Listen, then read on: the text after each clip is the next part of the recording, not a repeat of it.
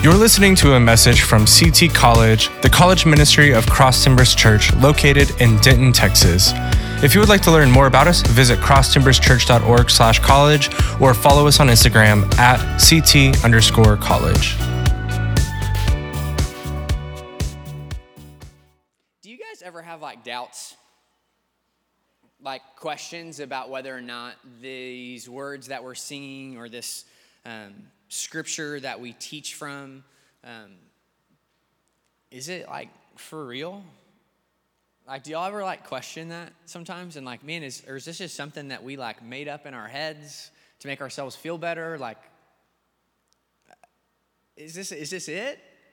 I think that it's good for us to have those doubts. This is a place to bring your doubts, a place to bring those questions, because we believe that God allows for us to process through those things. But I wanted to just bring forth the idea that sometimes this whole Christianity thing can be confusing. I think even specifically, and kind of where we're going to talk about tonight is, we even sang this song, there's this holy God who is gracious and kind and merciful, but then also we live in a world that's filled with brokenness and pain and evil. And it's how do these two things coincide? Or even, it's not on the screen, but I'm going to read it to you. In Exodus 34, this is one of the most important verses in the Old Testament, because it really, God is describing himself to us as he portrays himself to Moses.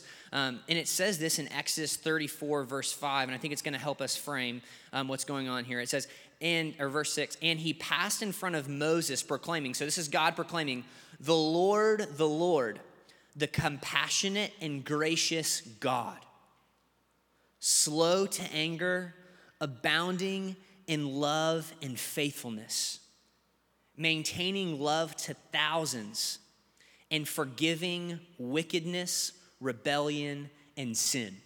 So, that we sing about that a ton. We've got this loving, gracious, merciful God who forgives sinners, who loves to forgive the wicked.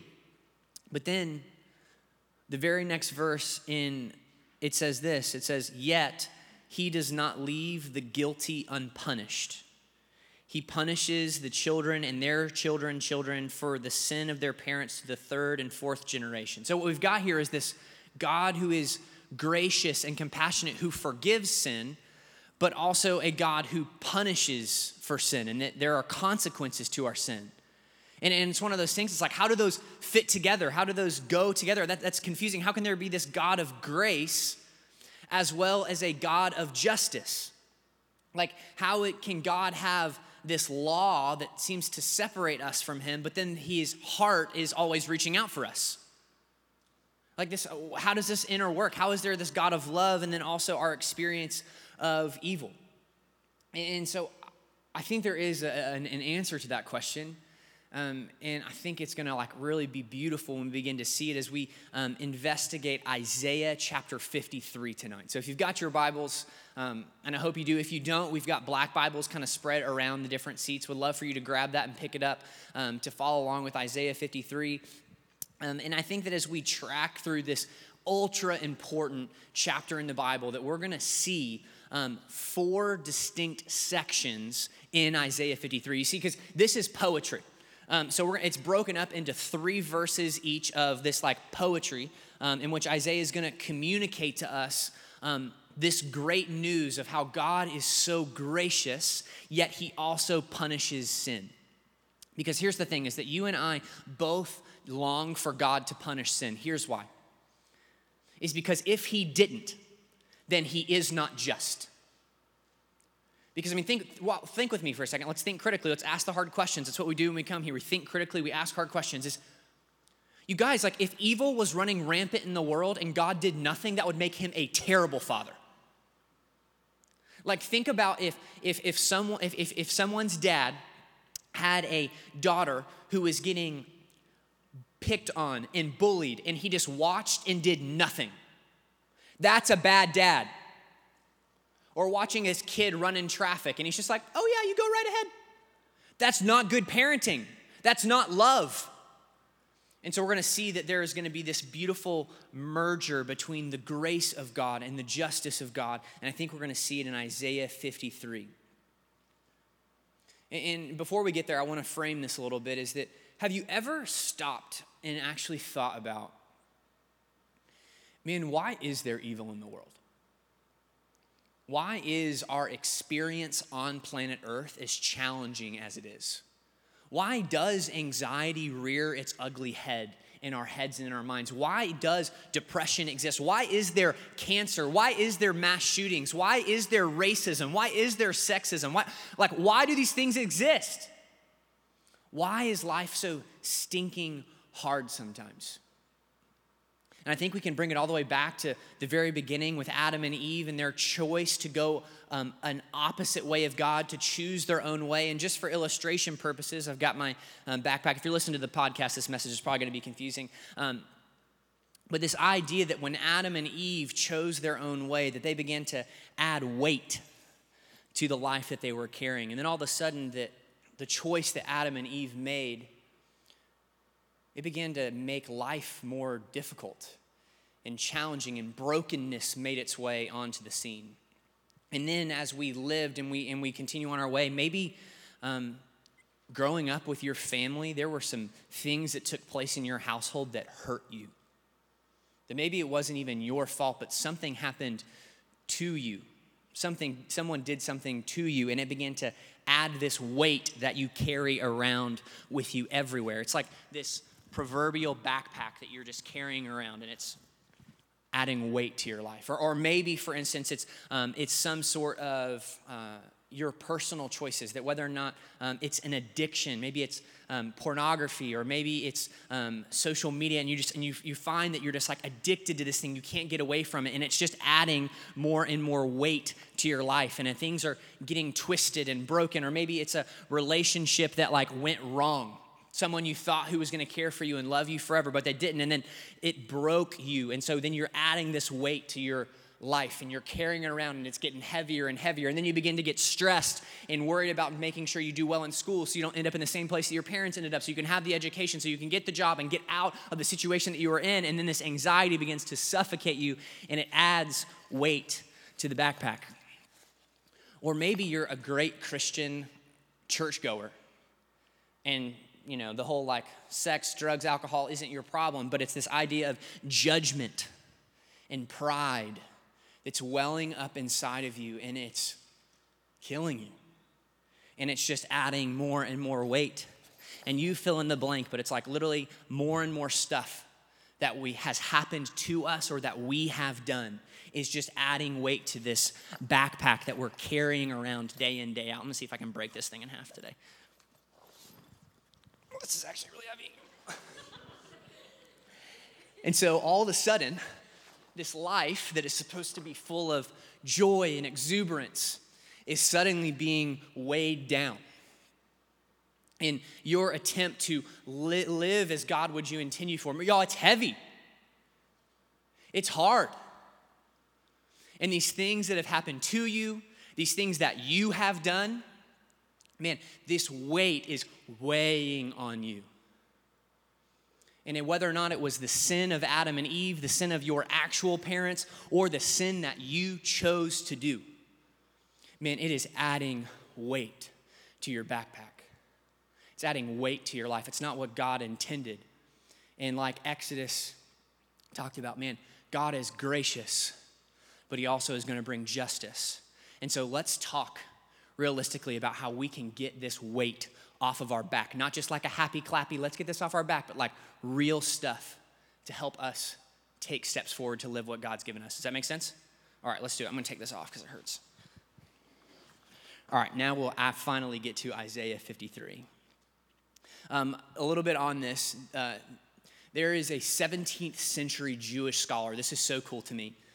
His name's Raphael Levi. And this 17th century Jewish scholar calls Isaiah 53 the forbidden chapter. Dun, dun, dun. The forbidden chapter. Why the forbidden chapter? Is he's a Jewish historian, and he found out that, that when in Jewish synagogues, when they would have their yearly reading, as they would make their way through the Old Testament, that they would skip this chapter. Why? So our Jewish friends, they do not believe that Jesus was the Messiah. They do not believe that Jesus was the one who's come to reconcile us to God and make all things right. And so the issue was is they would read Isaiah 53 and they'd be like, yo, that's talking about Jesus. And so they would actually like skip this chapter. And I would maybe even say this way for our Christian people is like, the Gospels, Matthew, Mark, Luke, and John, the first 4 books is like, those books are telling us the account of Jesus. They're telling us about his life. They're telling us about his death. We're talking about his apparent resurrection. And people have called Isaiah 53 the first gospel. Because what we're going to be looking at is a lot about Jesus. So let's look Isaiah 53, and it'll begin to make a little bit more sense. Starting in verse 1. God's word says this to us. Who has believed our message? And to whom has the arm of the Lord been revealed? He grew up before him like a tender shoot and like a root out of dry ground. He had no beauty or majesty to attract us to him, nothing in his appearance that we should desire him. He was despised and rejected by mankind, a man of suffering and familiar with pain. Like one from whom hide their faces, he was despised, and we held him in low esteem. So verses 1 through 3, I think this is the first section. What we're really going to see is the person of Jesus. Verses 1 through 3 is talking about the person of Jesus. Let's look at verse 1 together. Who has believed our message, and to whom has the arm of the Lord been revealed? So this is really important here to think about what it's talking about with the arm of the Lord. They talk about that we were created by the finger of God. The Israelites in the Old Testament were brought out of Israel or brought out of exile by the hand of God, and that we are rescued and ransomed from our sin and death by the arm of God. And so what it's talking about here is it's talking about his saving power.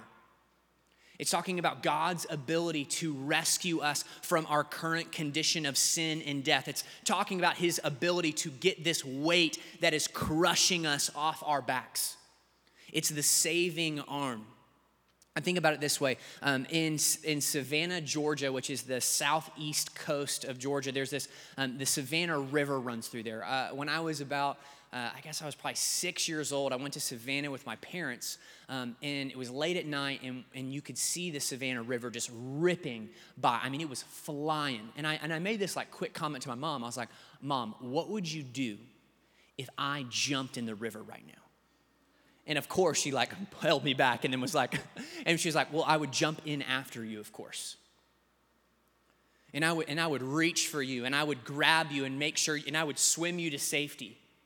And in the same way, what he's saying here is who has believed our message, and to whom has the arm of the Lord been revealed? In the same way that my mom would jump in and rescue me, what Isaiah is saying here, what he's prophesying about is, man, the arm of the Lord, the thing that's going to come and rescue, who's heard it? And so we're talking about this saving power that is going to come in the person of Jesus. Then look at verse 3 with me. It says that he was despised and rejected by mankind, a man of suffering and familiar with pain. And then again, at the very end, it says he was despised. What does it mean by despised? What's it talking about with the person of Jesus and him being despised? It means that he wasn't worthy of our attention. It means that no one looked at Jesus when he was a child and was like, oh my gosh, this is the Son of God. No one looked at him and was like, oh, this is who we need to give our attention to. This is who we need to give our affection to. He was a nobody. You look at the New Testament and you don't see anyone giving Jesus the right attention at his early age because no one knew. He was just like a tender shoot, like a root out of dry ground. He had no beauty or majesty to attract us to him, nothing in his appearance that we should desire him. But rather, he was just like a nobody, when in fact, he was the one somebody. This is a really silly illustration, but when I first lived here, I lived really close to Grapevine, Texas, home of Post Malone. And whenever I would meet people from Grapevine, they're like, oh, I went to Grapevine High School, and they would tell me the age gap. I was like, so, you know Post Malone?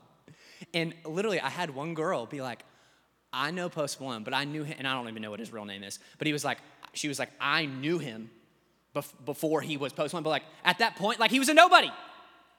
And now he's one of the most popular artists in the country, maybe in the world. And no one knew who he was because they were like, well, he's just a nobody.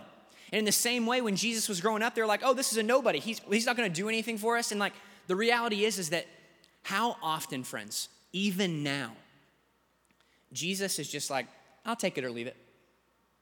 Like he is not useful enough for us. Even now. It's like the selfishness and the power of our culture has like brainwashed us to be like, yeah, like Jesus, I'll take him or I'll leave him. And so this first little section, these first 3 verses, we're seeing that the person of Jesus, he is the arm that God wants to use to rescue us, to rescue his people. But there is something in us that's like, he's not gonna elevate me. He's not gonna help make me prosperous. He's not gonna give me lots of money. He doesn't work in with this culture very well. So we see this like person of Jesus. And then let's keep going in verses 4-6. And this is like the chunk of it that I really want you to see tonight. He says, surely he took up our pain and bore our suffering. Yet we considered him punished by God, stricken by him and afflicted. Hear this in verse 5, friends.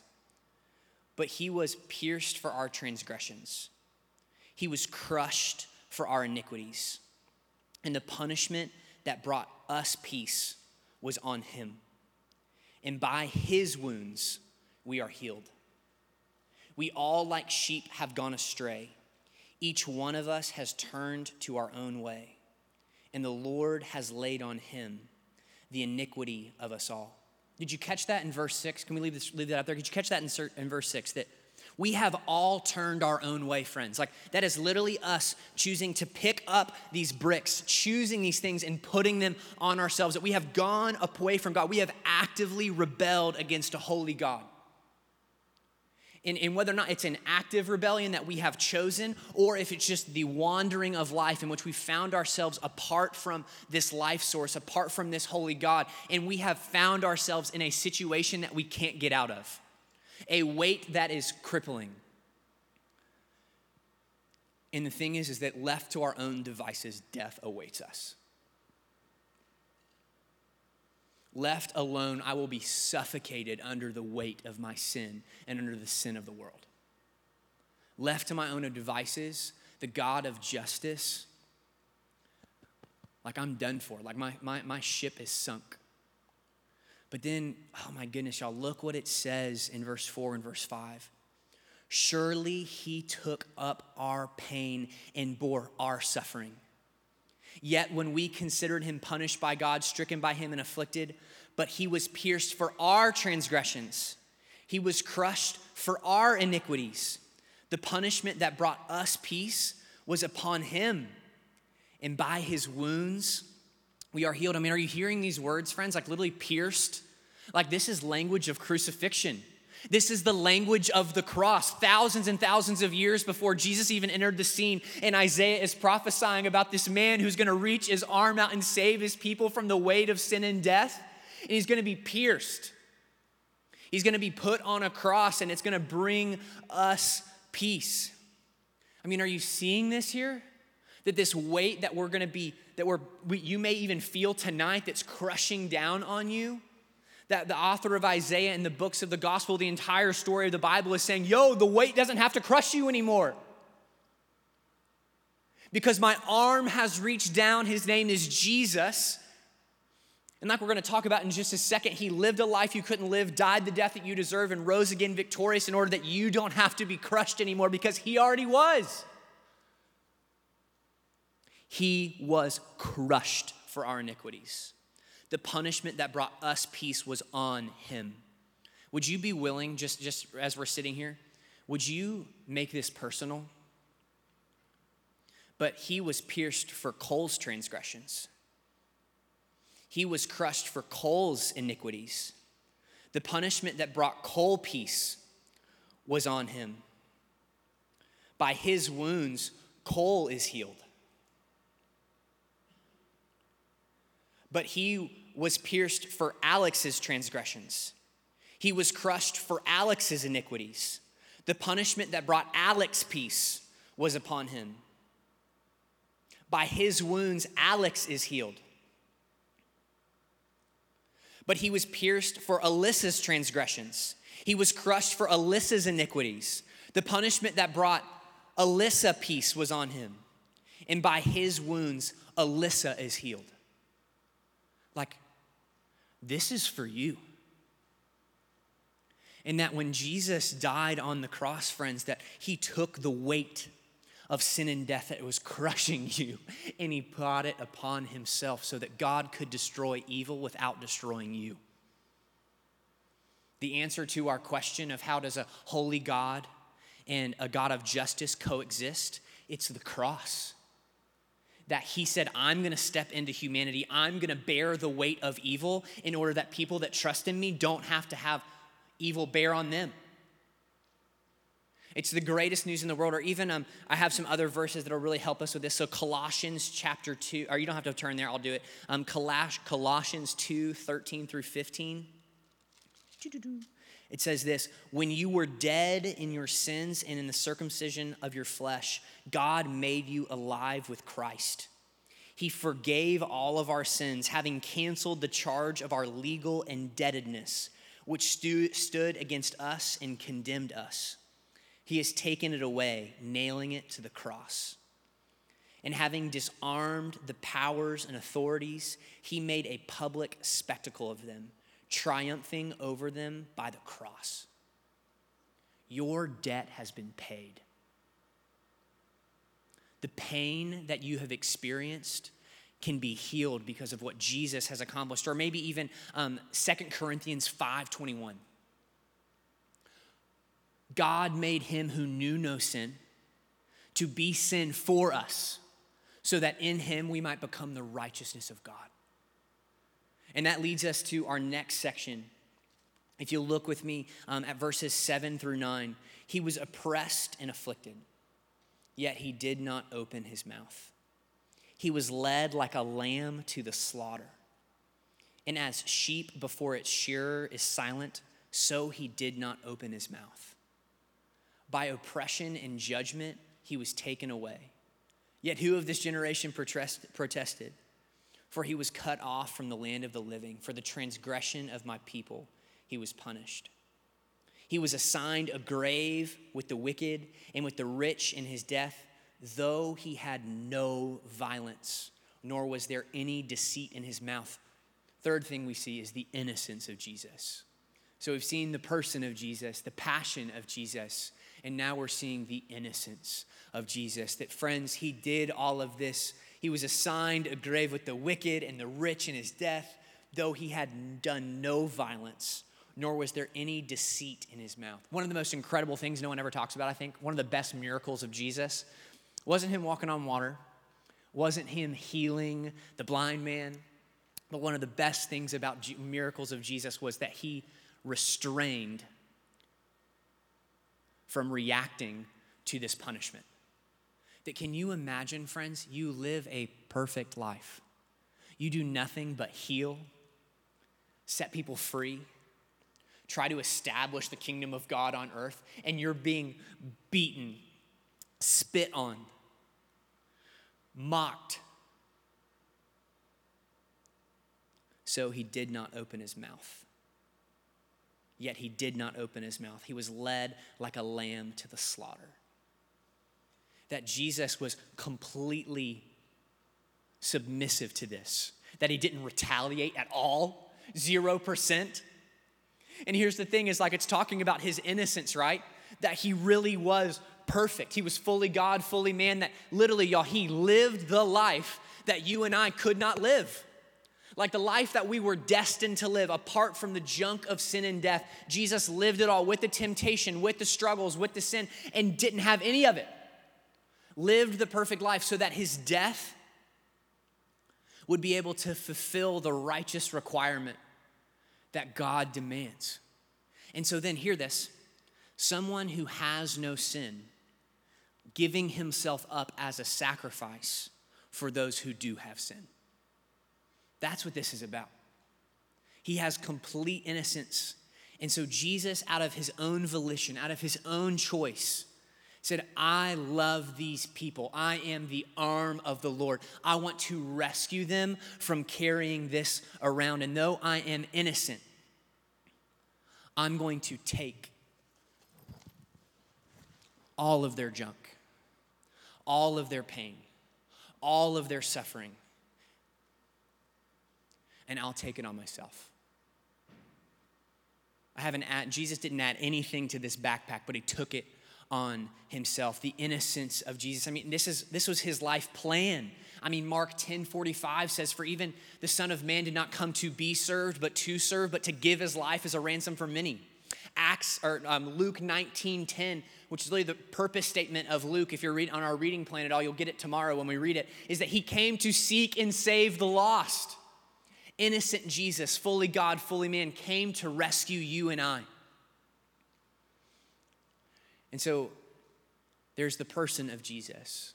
There's the passion of Jesus. There's the innocence of Jesus. And then let's look at the last section, verses 10 through 12. And we'll wrap up here, and if the band wants to come and play, they can do that. It says this, yet it was the Lord's will to crush him and cause him to suffer. And though the Lord makes his life an offering for sin, he will see his offspring and prolong his days. And the will of the Lord will prosper in his hand. Catch this in verse 11. And after he has suffered, he will see the light of life and be satisfied. By his knowledge, my righteous servant will justify many, and he will bear their iniquities. Therefore, I will give him a portion among the great, and he will divide the spoils with the strong, because he poured out his life unto death and was numbered with the transgressors. For he bore the sin of many and made the intercession of transgressions. Last thing we see here, verses 10 through 12. Catch this. This is the fun part. Is we see the victory of Jesus. That God says that after he has suffered, he will see the light of life and be satisfied. That Jesus has bore this junk, bore our sin, bore our shame on the cross. And he took it all and it was paid. And then Jesus, like literally, intense, I know, right? Kidding. And then Jesus like stands victorious over it. That the sin and the pain that he experienced on the cross, he didn't just stay dead, but he said, you know what, I'm going to conquer it and I'm going to stand victorious over it. And if those that will choose to trust in Jesus will then also be able to stand victorious over the sin and the death and the pain that they once experienced. That like death has been defeated. Like Jesus died, but death lost. And this is our great hope, that when we trust in Jesus, friends, that sin is finished. It no longer has the final word. I mean, and here's the thing is I'm not just saying like, okay, tomorrow that magically you're no longer going to struggle anymore. Is what I'm saying is that like there is power for you to begin to overcome this in a process. And then there is coming a day when he returns, when all evil will be undone. Every wrong thing that has ever happened to you will be made right. That there's going to be a restoration of all things. And so what I love about the power of the cross, what I love about the power of what Isaiah 53 is talking about, is you fill in the blank doesn't have the final word. Your addiction doesn't have the final word in your life. The abuse you suffer does not have the final word in your life. Racism does not have the final word. Sexism does not have the final word. Cancer doesn't have the final word. Stupid car accidents don't have the final word. Suicide doesn't have the final word. And it's not just, and with Jesus, it's not just talk. It's not just wishful thinking. It's a reality. It's a historical event that took place when he said, yo, like sin and death, I'm tired of it. I'm going to be the saving arm of God. I'm going to take on the iniquity and the pain, the death of the world. And I'm going to pay for it. Not only am I going to pay for it, I'm going to defeat it. And I'm going to stand on top of it. I'm going to offer that life to those who would trust in me. And so here's what I know, is that there are a lot of you in the room tonight who are like, yeah, Cole, this is like old talk. Like I know, like Jesus is my savior. He died for my sin. He rose from the dead. Woo, heaven forever. Like I get it, like that, like we've heard this story before. But the thing that I've been like really wrestling with over the past couple weeks is that God saved me. He delivered me from sin and death, but he is still a deliverer today. That Jesus isn't just a deliverer, he wouldn't just deliver, he is delivering. That God just didn't save, but he's saving. That God didn't just take the weight once, he's taking the weight now. And so I needed to take like an honest look at my life and say, Cole, like, man, what is your weight? What is your transgression? What is your sin? What is the thing that you are carrying around that you're bringing with you everywhere that Jesus is like, yo, I was pierced for that transgression. I was crushed for that iniquity. Man, the punishment that brought you peace, Cole, that was on me. Like those wounds, man, like those are what's supposed to make you healed. And so like so many of us were Christians walking around with weights and with pains and with things. And like Jesus is like, yo, give it to me. It's why I came. And so I would just ask tonight, like, man, what is your weight? What is your pain? What is the thing that you are carrying around? And it is like exhausting. And the invitation of heaven and the invitation of Jesus is, man, would you bring it to me? And like, let me bear the load. And I had a chance to participate in something similar to this in class, where we just got to like write down on a piece of paper what our weight was, or what our sin was, or what our hurt was. And then we just got to go pick it up and throw the thing away. And it was a physical action to this inward reality of like, man, I'm choosing to trust Jesus with this and know that like my screw up doesn't have to define me. That like where I have gone astray doesn't have to have power in my life anymore. And so, man, there are note cards in your seat and there should be pens and stuff there with you. And if that's helpful for you tonight and we're singing this next song, would you pray and like write down like, what is it? And would you go like throw it away in these trash cans? And maybe to you that sounds like the dumbest thing ever. Don't do it. But I just want to give you guys an opportunity to hear these words. In Christ, you are free. In Christ, you do not have to carry those weights. In Christ, you do not have to bear the punishment of sin because Jesus already has. And so maybe you've never trusted Christ with your life, and you need to give your life to him in order to experience the freedom of his substitutionary death. Or maybe you are a Christian in the room, but you need to be reminded again that Jesus didn't just die for the sins of your past, but he is dying for the sins of your present and the sins of your future. And he's saying, I don't want them to hinder you any longer. So I'm going to pray. We're going to sing another song. We'd love for you to respond however you feel led, knowing that the person of Jesus, the passion of Jesus, the innocence of Jesus, and the victory of Jesus gives us the chance that when we are in Christ, we can be free. Let me pray. Father,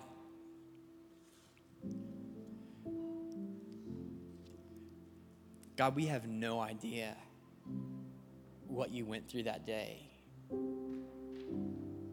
And God, that you were crushed for my sin and my choices and my evil, God, that I've brought into the world. And God, I just pray that would strike us anew today. That it was my sin that put him on the cross, and that God, that you can continue to rescue me from what weighs me down because of what happened that day. And that you rose again, God, rose victorious over that junk so that I could live with you forever. And so I pray that would be a reality for my friends tonight. So God, thank you that you were crushed. Thank you that you rose again. We pray this in the name of Jesus, our King. Amen.